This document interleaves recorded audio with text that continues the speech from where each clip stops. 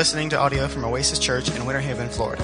For more information about Oasis Church, please visit our website at www.oasischurchwh.org. And thanks so much for listening.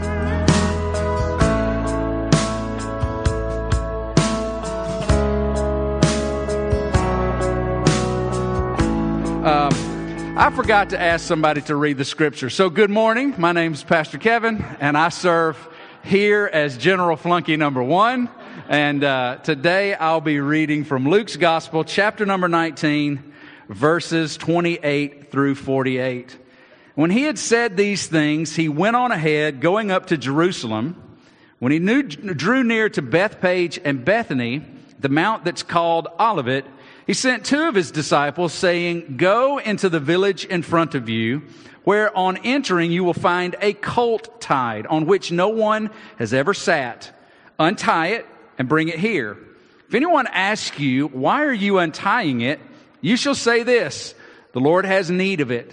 So those who were sent went away and found it just as he had told them. As they were untying the colt, its owners said to them, "Why are you untying the colt?" And they said, "The Lord has need of it." And they brought it to Jesus, and throwing their cloaks on the colt, they set Jesus on it. And as he rode along, they spread their cloaks on the road. As he was drawing near, already on the way down the Mount of Olives, the whole multitude of his disciples began to rejoice and praise God with a loud voice for all the mighty works that they had seen, saying, "Blessed is the King who comes in the name of the Lord. Peace in heaven and glory in the highest." And some of the Pharisees in the crowd said to him, "Teacher, rebuke your disciples." He answered, "I tell you, if these were silent, the very stones would cry out." When he drew near, he saw the city, and he wept over it, saying, "Would that you, even you, had known on this day the things that make for peace. But now they are hidden from your eyes.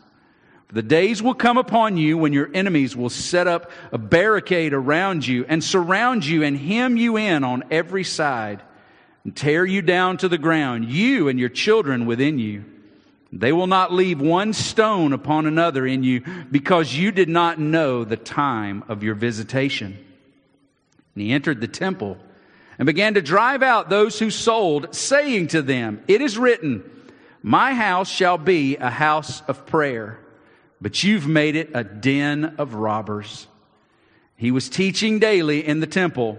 The chief priests and the scribes and the principal men of the people were seeking to destroy him, but they did not find anything they could do, for all the people were hanging on his words. This is the word of the Lord. Thanks be to God. Father, we thank you for the opportunity that we have to just come around your word. We thank you for the time that we've been able to share in song and praise and worship. God, we thank you for these graduates. We thank you for the lives that they represent, the future, the potential in which they hold. God, I pray that early on they will remember the name of the Lord their God, that they will set their hearts and minds on Him, and that they will follow Him, God, relentlessly. God, I ask that you would draw these 4 young adults and those that we'll celebrate on Wednesday night, that you would draw them close to yourself. The entire world is seeking to pull them in any and every direction away from the principles of your word. God, they're trying to pull them away from the things that are right and are true, those things that you have laid out for us that will lead to our flourishing, even though that will be through the path of suffering. I pray that you will help them to see the glory that is on the other side of the temporary suffering and the opportunity that they have to represent your Son.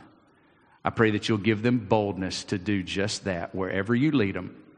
And whatever field that you plant them in, God, I pray that you will help them to remain focused. And when they fall away, and no doubt they will go through those valleys, those dark nights of the soul, that you will draw them gently back to yourself. So, God, that they may be able to praise you for what you have done. And God, so that their story might be reflective of your grace.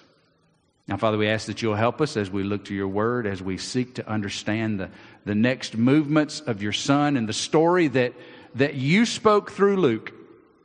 We ask that we will walk away having not only understood, but having decided that we would apply this to our lives directly and immediately. We love you and we trust you. For it's in Jesus' name we pray. And everybody said? Jesus has come to the end of his journey from Galilee. He has done miracles aplenty. He has spoken words that have confounded those that have listened.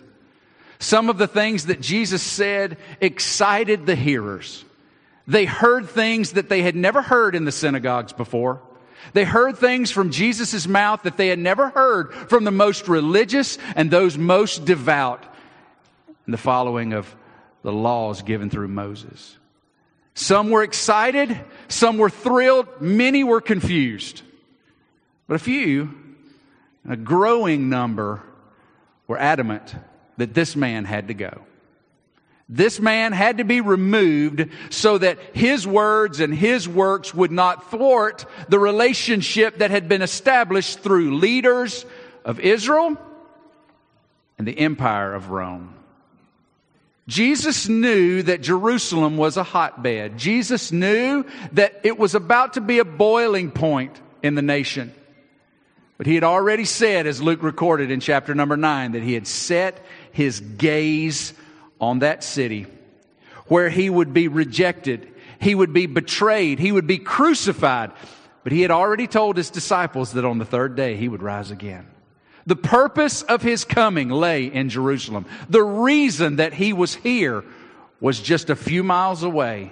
In the city that had been named by the Lord, the city on which he would put his name across as the sovereign of this people. This was going to be the place where angry mobs would rule the day. And yet when Jesus had finished all of the sayings that were intended for him to say, he made his turn, and into the city he went.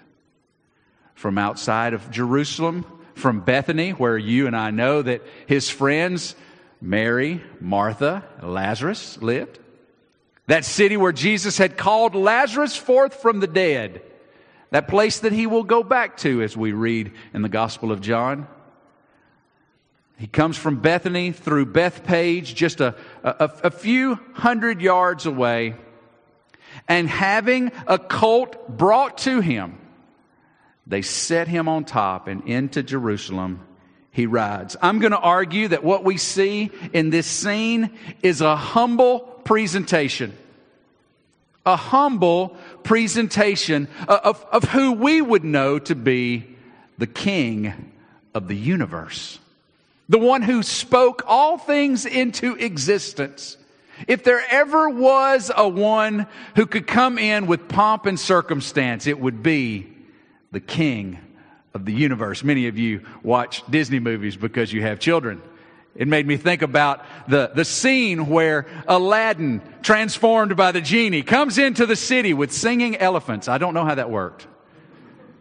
But that would be the kind of entrance that you would imagine. In fact, it was the kind of entrance that the Jews were expecting from their Messiah. One that would rival any of the Roman generals who had ever marched into cities. And believe you me, these people had seen human authorities on war horses with soldiers and all of the bounty and slaves that had been captured come through the land. No doubt they had seen that time and time again as a demonstration of power and dominance. That's what they were expecting, to see their king come riding in on the war horse, mounted and ready to squash every aspect of oppression. But that's not what they saw this day. This day, the one who had no place to lay his head sent two of his disciples, Mark gives a really precise definition in his gospel of where these disciples went to get this particular animal for Jesus to use. So there are a lot that think that probably Peter was one, since Mark, we think, is writing on behalf of Peter. If Peter was one, then probably John was the other. But in our account and in the others, we don't know. We just know two disciples were told to go to a very specific place in the city, through the town they were going through, and untie somebody else's property. It would be synonymous to him saying, what I want you to do is I want you to go down the road and I want you to take a right when you get up here and then go to the third house. You're going to find a car parked on the side of the road. The keys are in it. Bring it here. No doubt they looked at Jesus. So you're telling us to go steal? No. I'm telling you to go get something that is prepared for me. And if anyone asks you, what are you doing stealing my donkey? You're to simply say, the Lord has need of it. And they will allow you to take. Jesus demonstrating his identity as Messiah, as King, as Lord, knowing what would be prepared. And they found it just as he had said. They brought it to him. They put him on the back of this colt that Matthew says had never been ridden. I don't know if you've spent any time on the farm. Maybe you've been around horses. I've spent a day or two around horses in my teenage years. I know that unless a horse is fully aware of the riding process, having gone through a procedure over time of what is called breaking the horse, then the horse is not real interested in you being on its back. The same would be true of a donkey. You wouldn't just jump on the back of one of these animals because, number one, they don't know what to expect, and number two, they're way stronger than you are. What is Jesus doing? Why would he choose to get on the back of an animal that had never been broken? I'm going to tell you what I think. What I think is that in Genesis chapter number 1, verse number 26, the scripture says that God made man in his own image.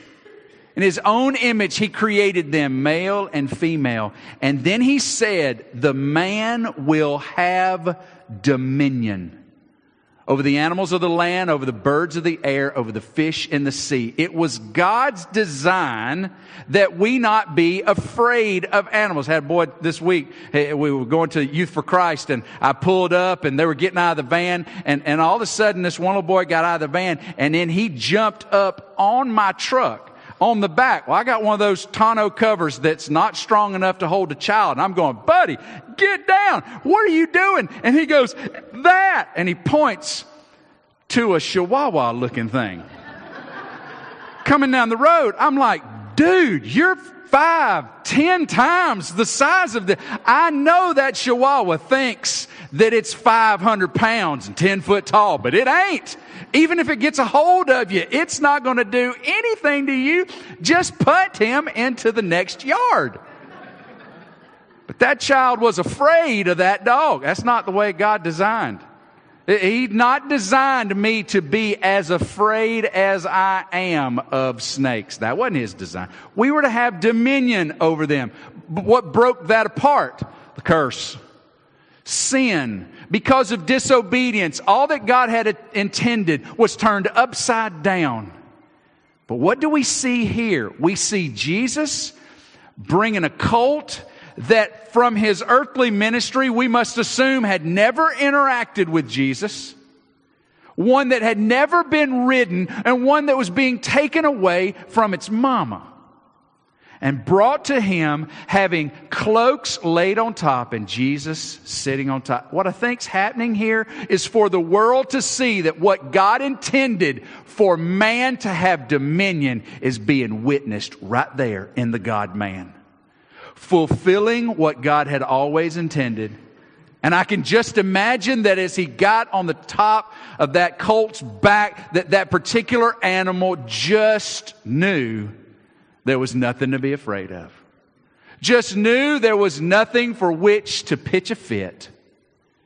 Jesus climbs on the back of this donkey, to come into the city that he knows is a hotbed. He knows is the place that is going to ultimately reject him. There's another reason why Jesus gets on the back of this particular donkey, and it's a prophecy we find in Zechariah chapter number 9, verse number 9, where the prophet, speaking about the coming of the king, says this: "Rejoice greatly, O daughter of Zion. Shout aloud, O daughter of Jerusalem. Behold, your king is coming to you.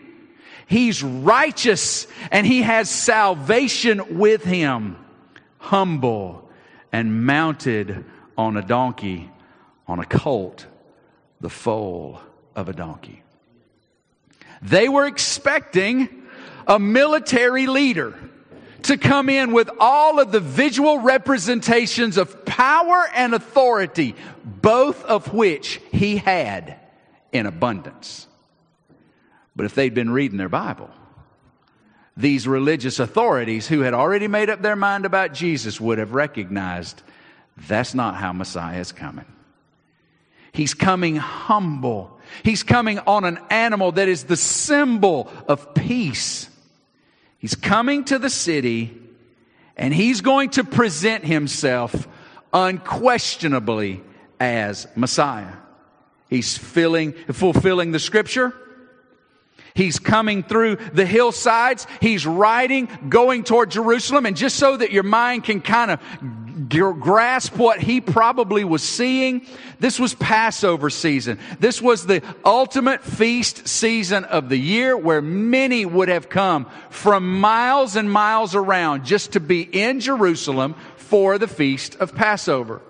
Certainly all of the homes would have been filled with relatives and those willing to pay in order to stay in extra rooms when they were available. Those who had no place to stay would have been erecting temporary campsites all over the hillside surrounding Jerusalem. One particular historian said that on the basis of Josephus, who was writing about that time, Josephus said over 275,000 lambs were sacrificed at Passover season in the year that Jesus was in town. And if you take that round number and you say, well, probably about 10 people per animal, given the family size number, some more, some less. If we round that off, that could be somewhere in the neighborhood of 2.7 million people in and around Jerusalem.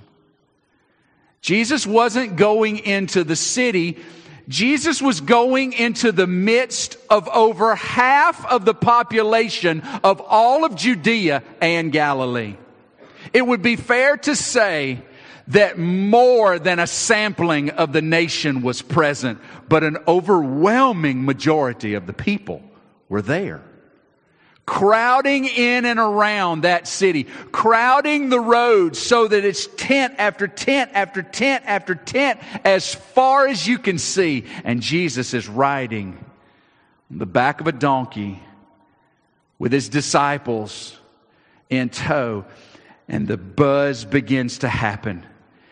It's Jesus. I think it's Jesus. I think it's Jesus of Nazareth. And the people begin to come out.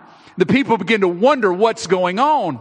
And as they recognize this is him, no doubt somebody went, Zechariah 9:9, but they didn't have verse numbers. They were talking about the scroll. Zechariah, the prophet on the fold.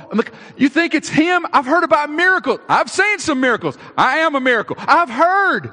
Maybe this is him. And they come out and begin to shout. Now, why Luke didn't tell us this, I don't know. But Matthew, Mark, and John each say that they cried out, Hosanna, which simply means help or save us. As a word of praise. Hosanna, blessed is the King who's coming in the name of the Lord. Quotation from Psalm chapter 118, verses 26. You see, the crowds were beginning to believe that maybe this is the one. And they're laying palm branches and they're spreading their cloaks on the ground so that the animal could walk across out of reverence and respect. It's getting feverish, this celebration. And they're hearing the crowds, and they're multiplying. What's happening? And you know how the buzz, and it's like a celebrity or even greater coming into town. As they praise, as they cry out, the Pharisees that are walking along the way with him, looking for an opportunity to peg some kind of negative press on him, got their little scroll notebooks out. They're waiting to quote him on something. We're just listening. We're watching. And they're saying to him, you know, you ought to tell these folks to stop saying this kind of thing. They actually believe you're Messiah. You're going to let them say these things about you? All you would have to do right now is to quiet them down and say, I'm not the one. That's all you need to do. They think you're the one. You're going to let them keep saying it? And Jesus in meekness looks to him and says, or looks to them, and says something similar to what Habakkuk the prophet in Habakkuk chapter 2, verse number 11, who was talking about if God's words were not heard through the mouths of his servants, the stones out of the walls would begin to speak his word, because God's going to be heard. Jesus looks at them and says, fellas, I don't know what to tell you. If I hush them up, the announcement that's going to be made today would come from the rocks. This word must be heard, because this day Jesus was clearly and plainly presenting himself as the one who was promised. Jesus, one author said, was identified as Messiah at his baptism. He was authenticated through his temptation. He was glorified through his miracles. And he was presented officially in his triumphant entry into Jerusalem. I'm not going to deny what you say, men. And I'm certainly not going to deny what they're crying. I'm the one. I've come, and I'm not going to hide it. But what we have is the presentation of the ultimate individual. God the Son, Messiah, the representative of God, promised through the prophets and the poems. And yet he's coming in with humble presentation.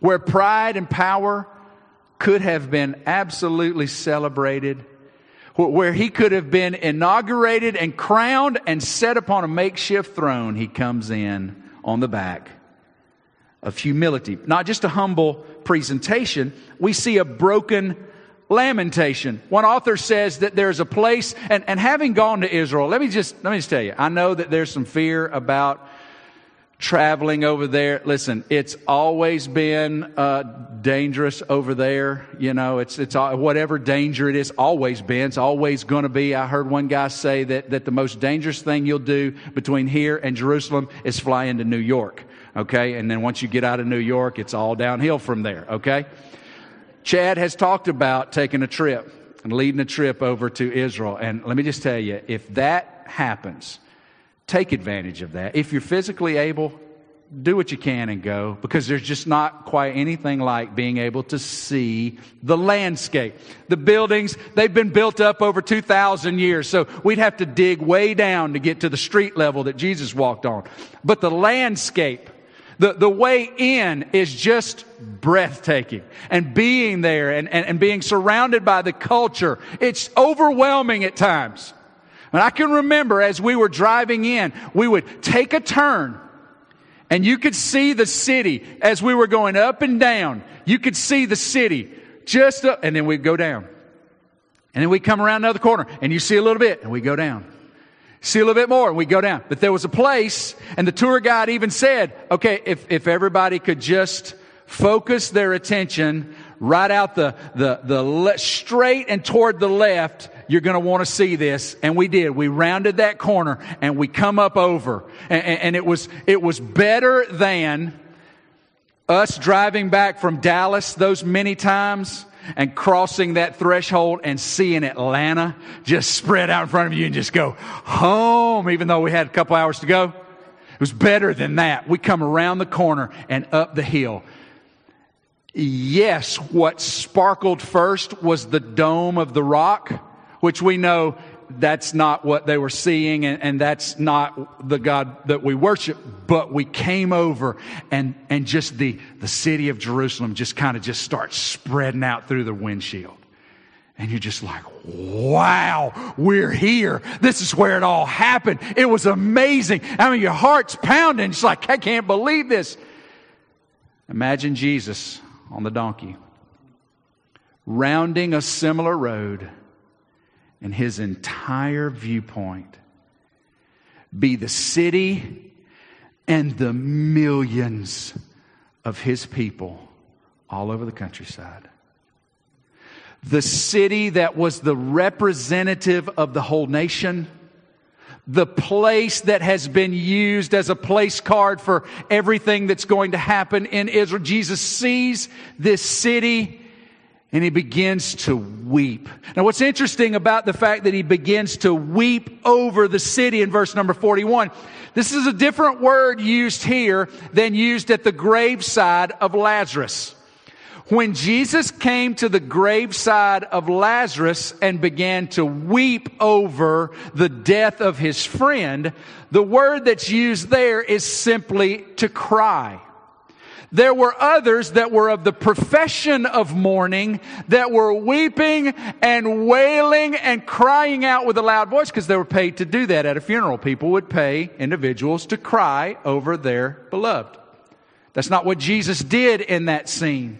Jesus went and stood with Mary within the vicinity of Martha, and he began to hurt with her.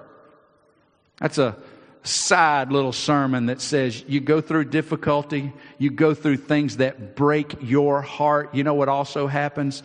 God's heart too is broken. Because of the situation that he never intended in his good creation. But his heart breaks because of you, his beloved. That's not the word that's used here. What's used here is the same word that's used of the mourners. What happens when Jesus begins to crest this hill is not some tender tears that are coming down his eyes, not some, a little bit of lip quivering over his fondness over the city and his disappointment. No, this word means he begins to sob uncontrollably, weeping and wailing over the city. What is it that he's saying? He's saying, if you'd only known who was coming, if you'd have only known what was here, you could have avoided what is coming. If you would have just turned your heart to me, if you would have been willing to just humbly submit to me, if you would have just read your Old Testament, you would have seen the things I've said, watched the things I've done. You could have been blessed. This could have been a joyful thing, but you wouldn't. John the Apostle said in chapter number 1, the light shined in darkness, but the darkness just didn't get it. In chapter 1, verse number 11, it says, he came to his own, and his own people did not receive him. Yeah, there were many who were following, praising and glorifying in him. But you just give it a few days, and that'll be the same crowd that's crying out. You know the two words. Crucify him. Jesus, when he could have rounded that corner and to begin pronouncing judgment as the judge, a righteous judge, on their sin and their rejection, when he could have been saying things that would have been detrimental to the nth degree for them, he did not. He expressed brokenness. He labored over the love that he had that was being rejected and trampled upon.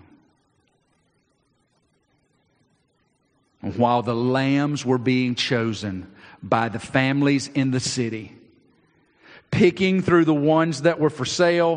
What about that one? How about that one for us to sacrifice? While they were purchasing and taking and inspecting and beginning to process of thinking about sacrificing all of these 275,000 plus lambs, they had no idea that the Lamb of God was riding right into the city to do for them what none of these little animals had ever been able to do or would ever do, coming into the city to deal once and for all with their sin and to make a way for them to be cleansed and not just covered. This humble presentation led to a broken lamentation over my people, which then led to a bold demonstration. Where he walks into the temple, and for most Bible scholars, we believe that this is the second time that Jesus has come into the temple. John would record the first cleansing where he tied a whip together and drove out the money changers. We think that was probably early on in his public ministry in Jerusalem. They didn't learn the lesson. Those that were in charge, those that were responsible for the temple worship didn't learn. Because over just a little bit around 3 years, the same bazaar was happening inside the temple. And as Jesus walks in as the clearly presented Messiah, knowing for what he had come, he walks into the temple and he looks around. And I believe in true, pure, unsinful anger, he says, "No, sir." Scripture says that again, he begins to drive out those who bought and sold. The buying and the selling was not the problem. And no one it wasn't going to be where everyone could bring their own animal to the feast. Many of them were very poor and could only bring exactly what was needed. So most would have to purchase livestock there. That wasn't the problem.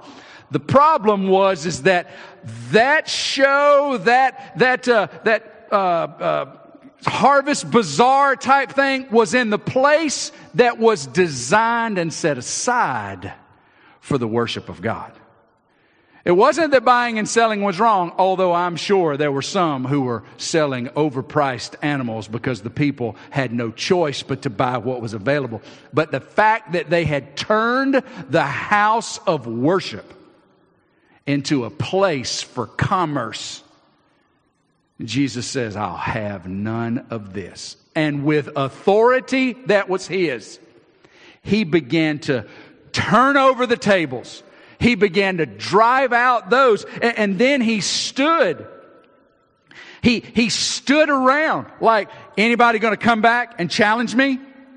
You all know that my Father's house is to be a house of prayer. Nobody's going to argue with me. Any of you authorities want to come in here and pull one of the scrolls and show me how this is what's supposed to be done in here? No, you're not. This is going to be a place for worship. And the people were like, "I told y'all we shouldn't be in here. No, I ain't going back in there. Not unless I'm going to pray." But the religious authorities, not the level of the Pharisees. Those are the ones he's been dealing with out in the field. Those were your blue collar, your working class guys, your middle class folks. Those guys were the ones he was dealing with out in the field. Now he's in Jerusalem. Now he's in the temple, and he's in the presence of the chief priests, verse 47, and the scribes and the principled men. These are the Sanhedrin. These are the people that are in bed with Rome. These are the folks that were hearing about what Jesus was doing out in the field, but now they're seeing for themselves, and they don't like what they're seeing and hearing. Well, yeah, you can challenge those underling Pharisees out there, but you're not going to come into our temple and rub our nose in what you're doing. And they began to seek to destroy him. Why? Because Jesus refused to turn a blind eye to the corruption of those who were in charge. See, we watch this mighty king, this ultimate king, ride into town humbly, meekly. We see this righteous judge turn the corner and see the city, but instead of pronouncing judgment, his heart breaks. But that turns quickly to this one who had real authority say, this is not going to be the way of my people where we are to worship. I think what we're seeing here is just simply this. Ladies and gentlemen, may I present to you your King, Messiah, the one who is promised, the one you can follow, the one by faith you can trust in if you will. But what we're going to discover is that it all goes sour from here. And I know we could have done some gymnastics to make it happen where we were doing all these things through the Easter season, but we didn't. And that's why we're here right now. Remembering a triumphal entry that didn't look a whole lot like triumph, and that wouldn't look a whole lot like triumph until Resurrection Day. But we see our one coming into town to mixed responses, but to a clear presentation. Say, okay, what do we do with this? Well, I think we're able to follow his example. I think we're able to look at what Jesus did, and I think our first response should be faith in him. I'm to be in the crowd that is crying out, blessed is he. He came in humbly this time. He came in under scrutiny. He came in and was rejected. He was placed up on the tree. He was buried and rose again. My same king, he's coming back. I think that's the response that Luke is trying to build us to. This one, he's it. He's the one to follow. He's the one to trust. If you don't know Jesus as Savior, that's your response. That should be your return, that he's Messiah. And I'm putting my trust in him. But if you know Jesus is Messiah, and by the way, I forgot to ask you early on today, are you a follower of Jesus today? Okay. Many of you are. If you're a follower of Jesus today, I think what we do is we look to this scripture and we say, okay, yes, I have faith in him. Is there something that I can walk away with him? And I think it is. I think today we have a clear opportunity to follow the example of our Lord. We got 3 scenes. I think we've got 3 responses. Let me give you the first one. The first one is that we honor our Savior the most through meekness and humility, never through pride and power. Now, I'm just going to be blunt. As Americans, we think ourselves the power of the world. And you know, maybe we do have more bullets than other nations. I'm not interested in finding that fact out. That would not be a profitable thing to find out. But as Americans, we already have a sense of national pride. That's why people around the world, when we go visit them, they pick us out. I mean, those are the arrogant Yanks. That's what they say. When we get over there, yeah, you know an American when you see them because they're happy to let everybody know they're here. We do that. It's a part of our national identity, which is all well and fine. It just doesn't work out with our ultimate identity. You see, if you know Jesus as your Savior, you'll never follow Jesus with a puffed out chest. Because that's not how he rolls. If anybody could walk around and demand immediate respect, it'd be our Lord. And you know what he was constantly doing?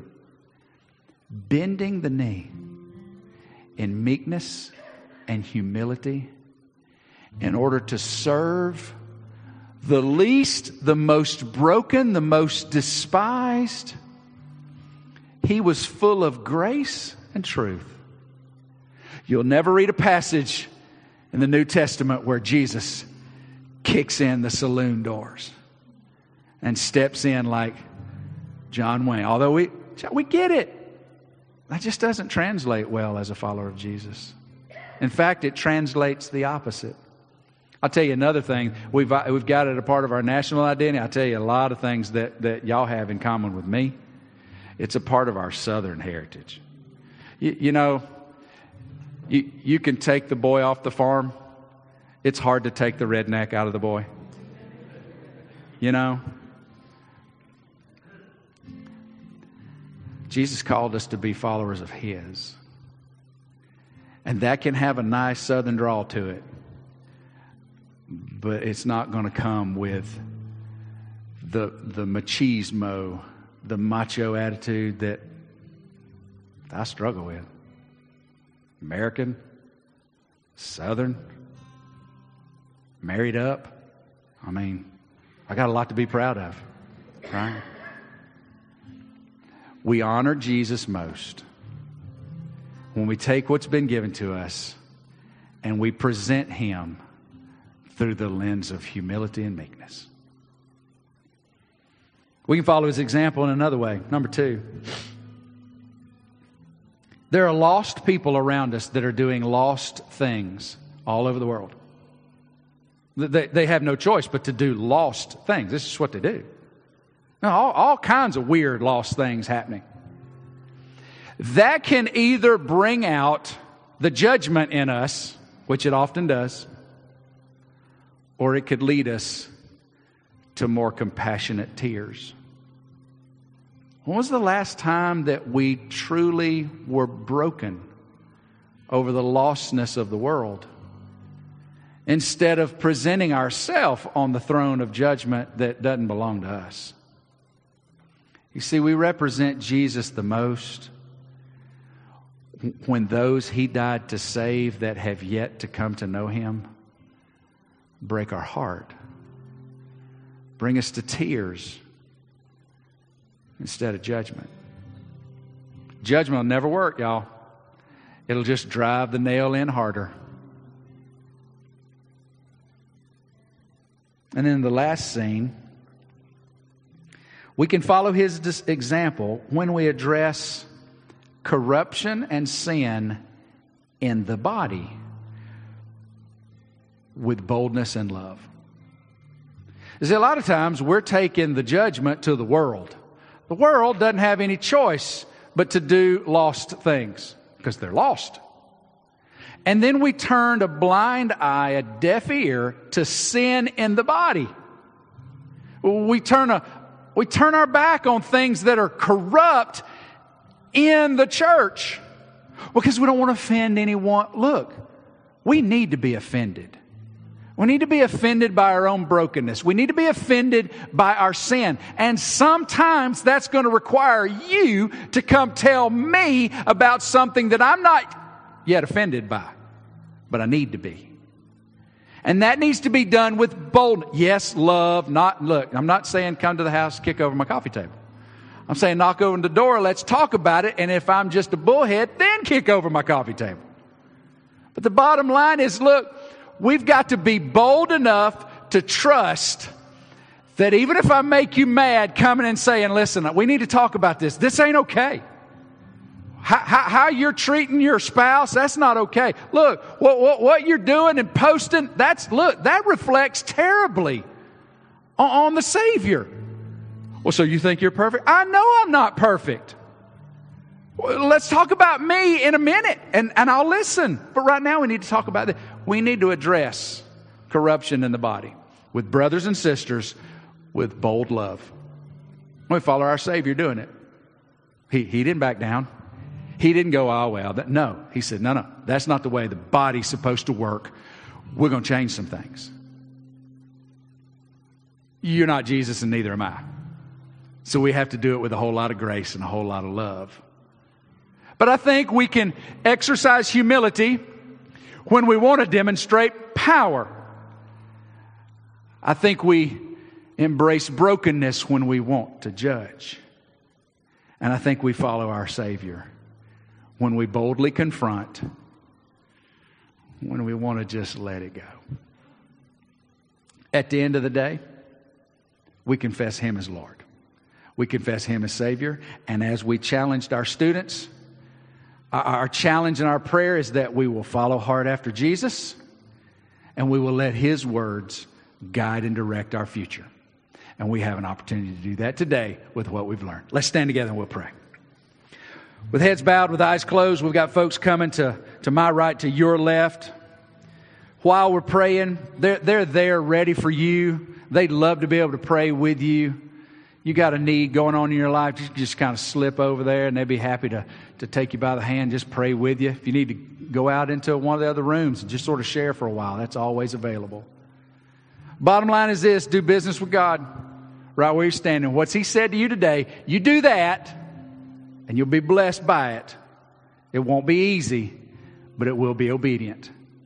And if you don't know Jesus as your Savior today, you don't have to leave without Him. You can know Him today, but you'll only know Him by faith. And you'll only know Him as you come just like you are, broken and in need. That's how He'll take you. And He'll begin to transform you for His glory. Father, we thank you for the day. We thank you for your love. We thank you for your word. We ask that you'll help us today to not only hear and to celebrate, along with the many that were able to do it live some 2,000 years ago.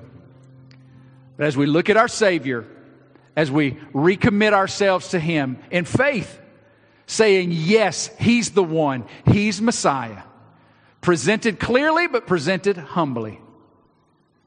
I pray that you will give us the courage to watch His example and then put those things to practice for your glory. God, I ask that you'll use us this week.